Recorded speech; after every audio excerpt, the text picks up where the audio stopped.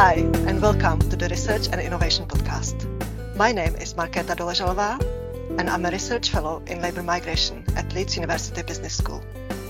Today, I'm really pleased to be joined by Eva Jamros, who's Policy, Data and Development Officer at Migration Yorkshire, for her second time on our Limits podcast series. Hi, Eva.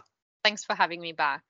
And today, we're also joined by another Eva, Eva Elelundko, who is the Employer Engagement Manager at Migration Yorkshire. Welcome, Eva. Hi, it's really lovely to be here with you today. Thank you for joining us. So for those listeners who have not listened to our previous episodes, I'm going to introduce our project. The project is called Labour Mobility in Transition, a multi-actor study of the re-regulation of migrant work in low-skilled sectors. It is a 3-year study of the impact of Brexit-related changes to immigration policy and of the impact of COVID-19 on employment in 4 key sectors in the UK, namely hospitality, adult social care, food production and warehousing. The aim of the project is to produce in-depth knowledge on changing recruitment practices, retraining and labour substitution strategies, including automation. And the project includes both views from employers and workers. So thank you, Eva and Eva, for talking to me for this second episode on the topic of migration in the Yorkshire and Humber region. Just to recap briefly, in the previous episode, which is already available on our website, Eva Jamros talked to me about the different groups of migrants that live in the region, how they fit into the region's economy, and we focused on how migrants enter the workforce. For today's episode, we are going to focus on the barriers to work migrants experience and what factors might make it difficult for migrants to remain in work. We'll also look at some examples of good practice. So Eva, Jay, as you told us in the previous episode, you have been involved in many projects with Migration Yorkshire, and you have good understanding of what people's actual experiences with looking for work are, or of not being able to find work, and the reasons to this. Could you give us a couple of examples of the main barriers that people experience when looking for work? Thanks, Markéta. I would say one of the biggest barrier is knowledge of English, or command of English. Many migrants speak no English, or they may be able to speak and understand English, but not write or read, or the way around. So certainly knowledge of English is the big one, and not only the kind of general communication, but also the certain professional words or professional things, that the sector words that people may not be familiar with when looking for jobs and applying for jobs. So I think that's the kind of biggest for some group. But even when you do speak English and you are able to communicate, I think the lack of knowledge of the UK job market, understanding how to apply for jobs, where to look for them, understanding what to put on your CV. I would say that's the second thing that we're finding is quite problematic for all migrant groups. And I've been recently the most recent project I've been working on is with new arrivals from Hong Kong, and a lot of them are coming with fantastic English, and yet they're struggling to enter the job market at the level that they used to work at in Hong Kong. And a lot of it is related to just not understanding how to enter that certain profession here in the UK. And not having those connections, not having networks that they could tap into when looking for work in the UK. That is very interesting, Eva, and I think it's something that not a lot of people might be aware of, like in terms of employers being aware of the different barriers that migrants might experience, especially if migrants seem to speak good English. I guess a lot of people are not aware that there are technical English skills that migrants might not have. So Eva L, are there any examples of good practice or of any examples of any projects that employers have had or organizations would have that would help migrants overcome these barriers?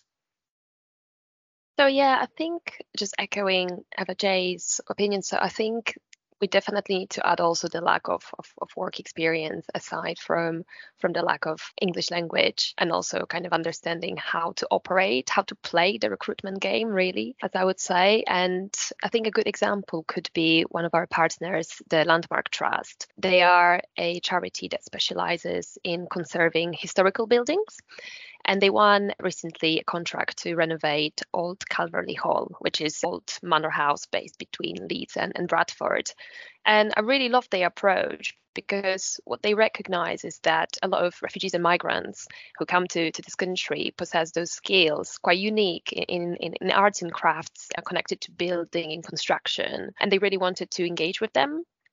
So they approached us, and we were able to refer some of the clients to the taster sessions. So instead of just trying straight away to employ candidates, they really wanted to give them an opportunity to understand what the role would involve, who would they be working with, if the role is actually for them. What they did is, and they understood that the English language, the basic language to understand the health and safety procedures is required, but to actually fulfill this role, you don't really need to have a really good level of English. So even for the taster sessions, they arranged for a translator to be present, so the participants could really fully take part, have a look around. And I think what was really beautiful, aside from those taster sessions, they went above this and they organized a community day during the weekend when the candidates were able to bring their family members or friends. And I think that just really beautifully shows that as an employer, it's not just about giving the employment opportunity. You can also play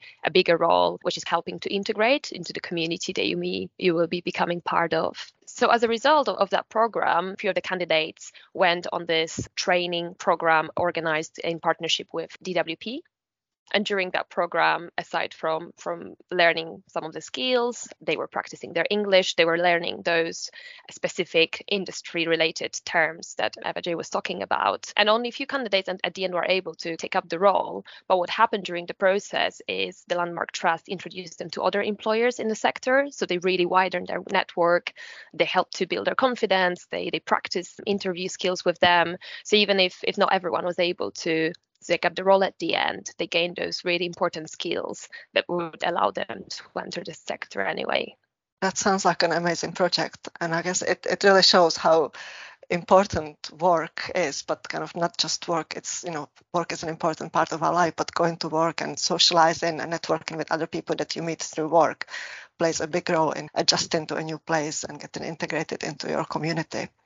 So Eva, are there any other key barriers that people experience when they're looking for work in the UK? I would say probably the other barrier would be around, for those migrants who come to the UK qualified, would be the transfer of that qualification to the UK equivalent or recognition of those qualifications, and an understanding how you then register with professional bodies to be able to practice within the sector. And so things like, social workers, they need to register with Social Work England to be able to practice.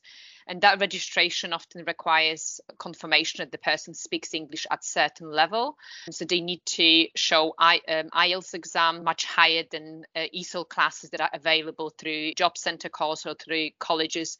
So it's much harder to go on to those courses, find them for free, and to be able to then register. And also it's much higher level of English that it's generally required for other sorts of other jobs. So the more work needs to be done through colleges and also through employers to be able to put those courses on to enable people enter that registration process and then find the jobs within that. And one of the examples that we had that was quite useful with again, I'm going to give the example of Hong Kong, the group that I'm working with currently, that the NHS got together with our equivalent, so Strategic Migration Partnerships and some community groups represented by Hong Kongers to put together a guide for Hong Kong nurses to enter NHS. So explaining what the process is, what the registration process, what sorts of different elements of that process are, and put what employers or in this situation NHS Trust could do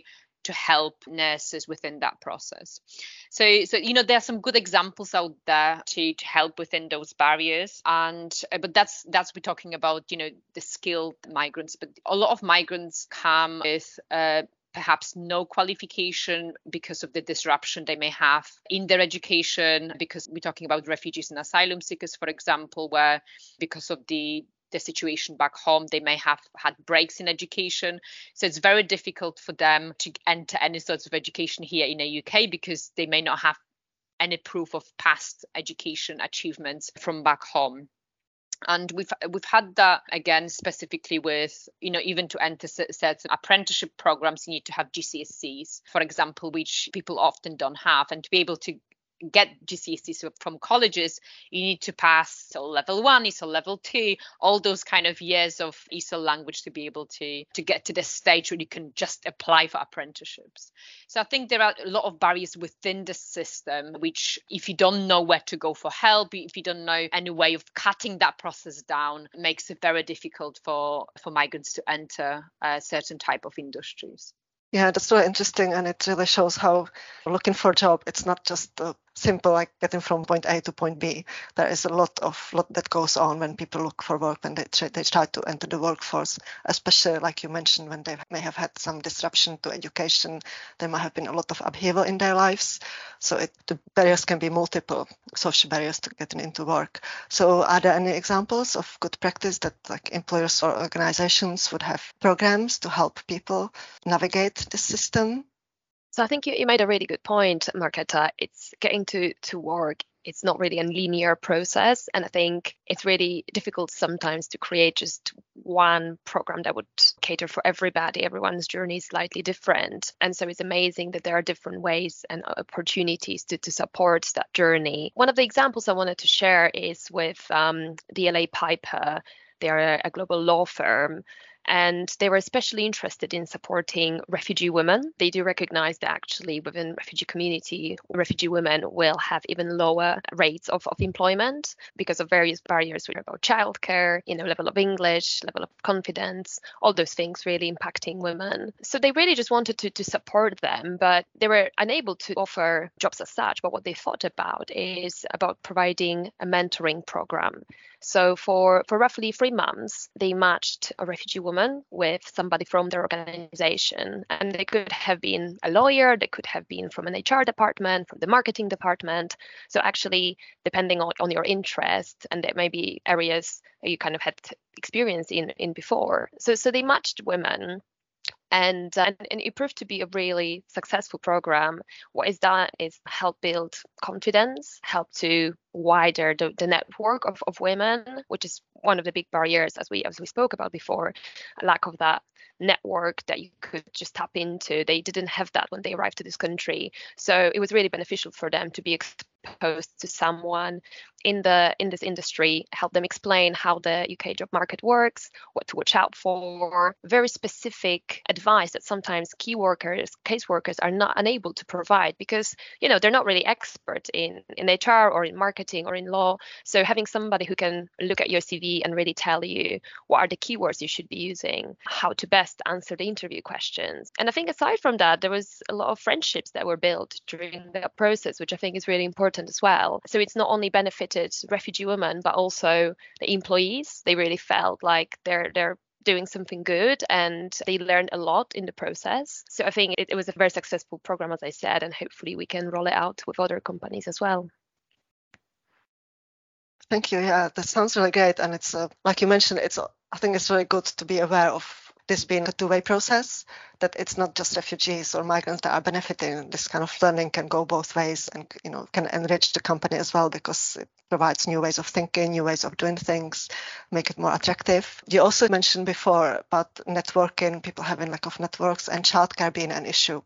So Eva, Jay, is there anything that you have experienced in your work about migrant women having experienced lack of childcare as a barrier to work?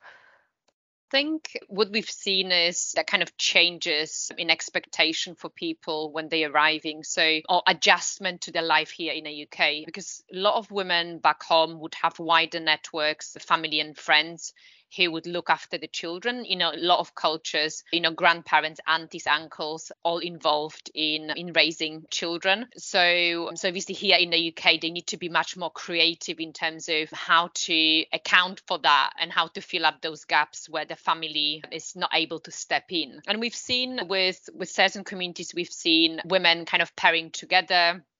For example, one of them would have, take children to school for another woman, and then other women would collect the children in the evening. So they would kind of change the shifts that way. A lot of the time, if both parents are working, there may be nights and day shifts. The women may be doing night shifts and the men may be doing day shifts or vice versa to make sure that there is that childcare cover there. But I think we need to recognize that it's, the childcare issue is an issue for everybody. But I think it's that just additional barrier when it comes to migrant, because of that less of networks, I suppose, that you don't have those family members who could look after the kid for you.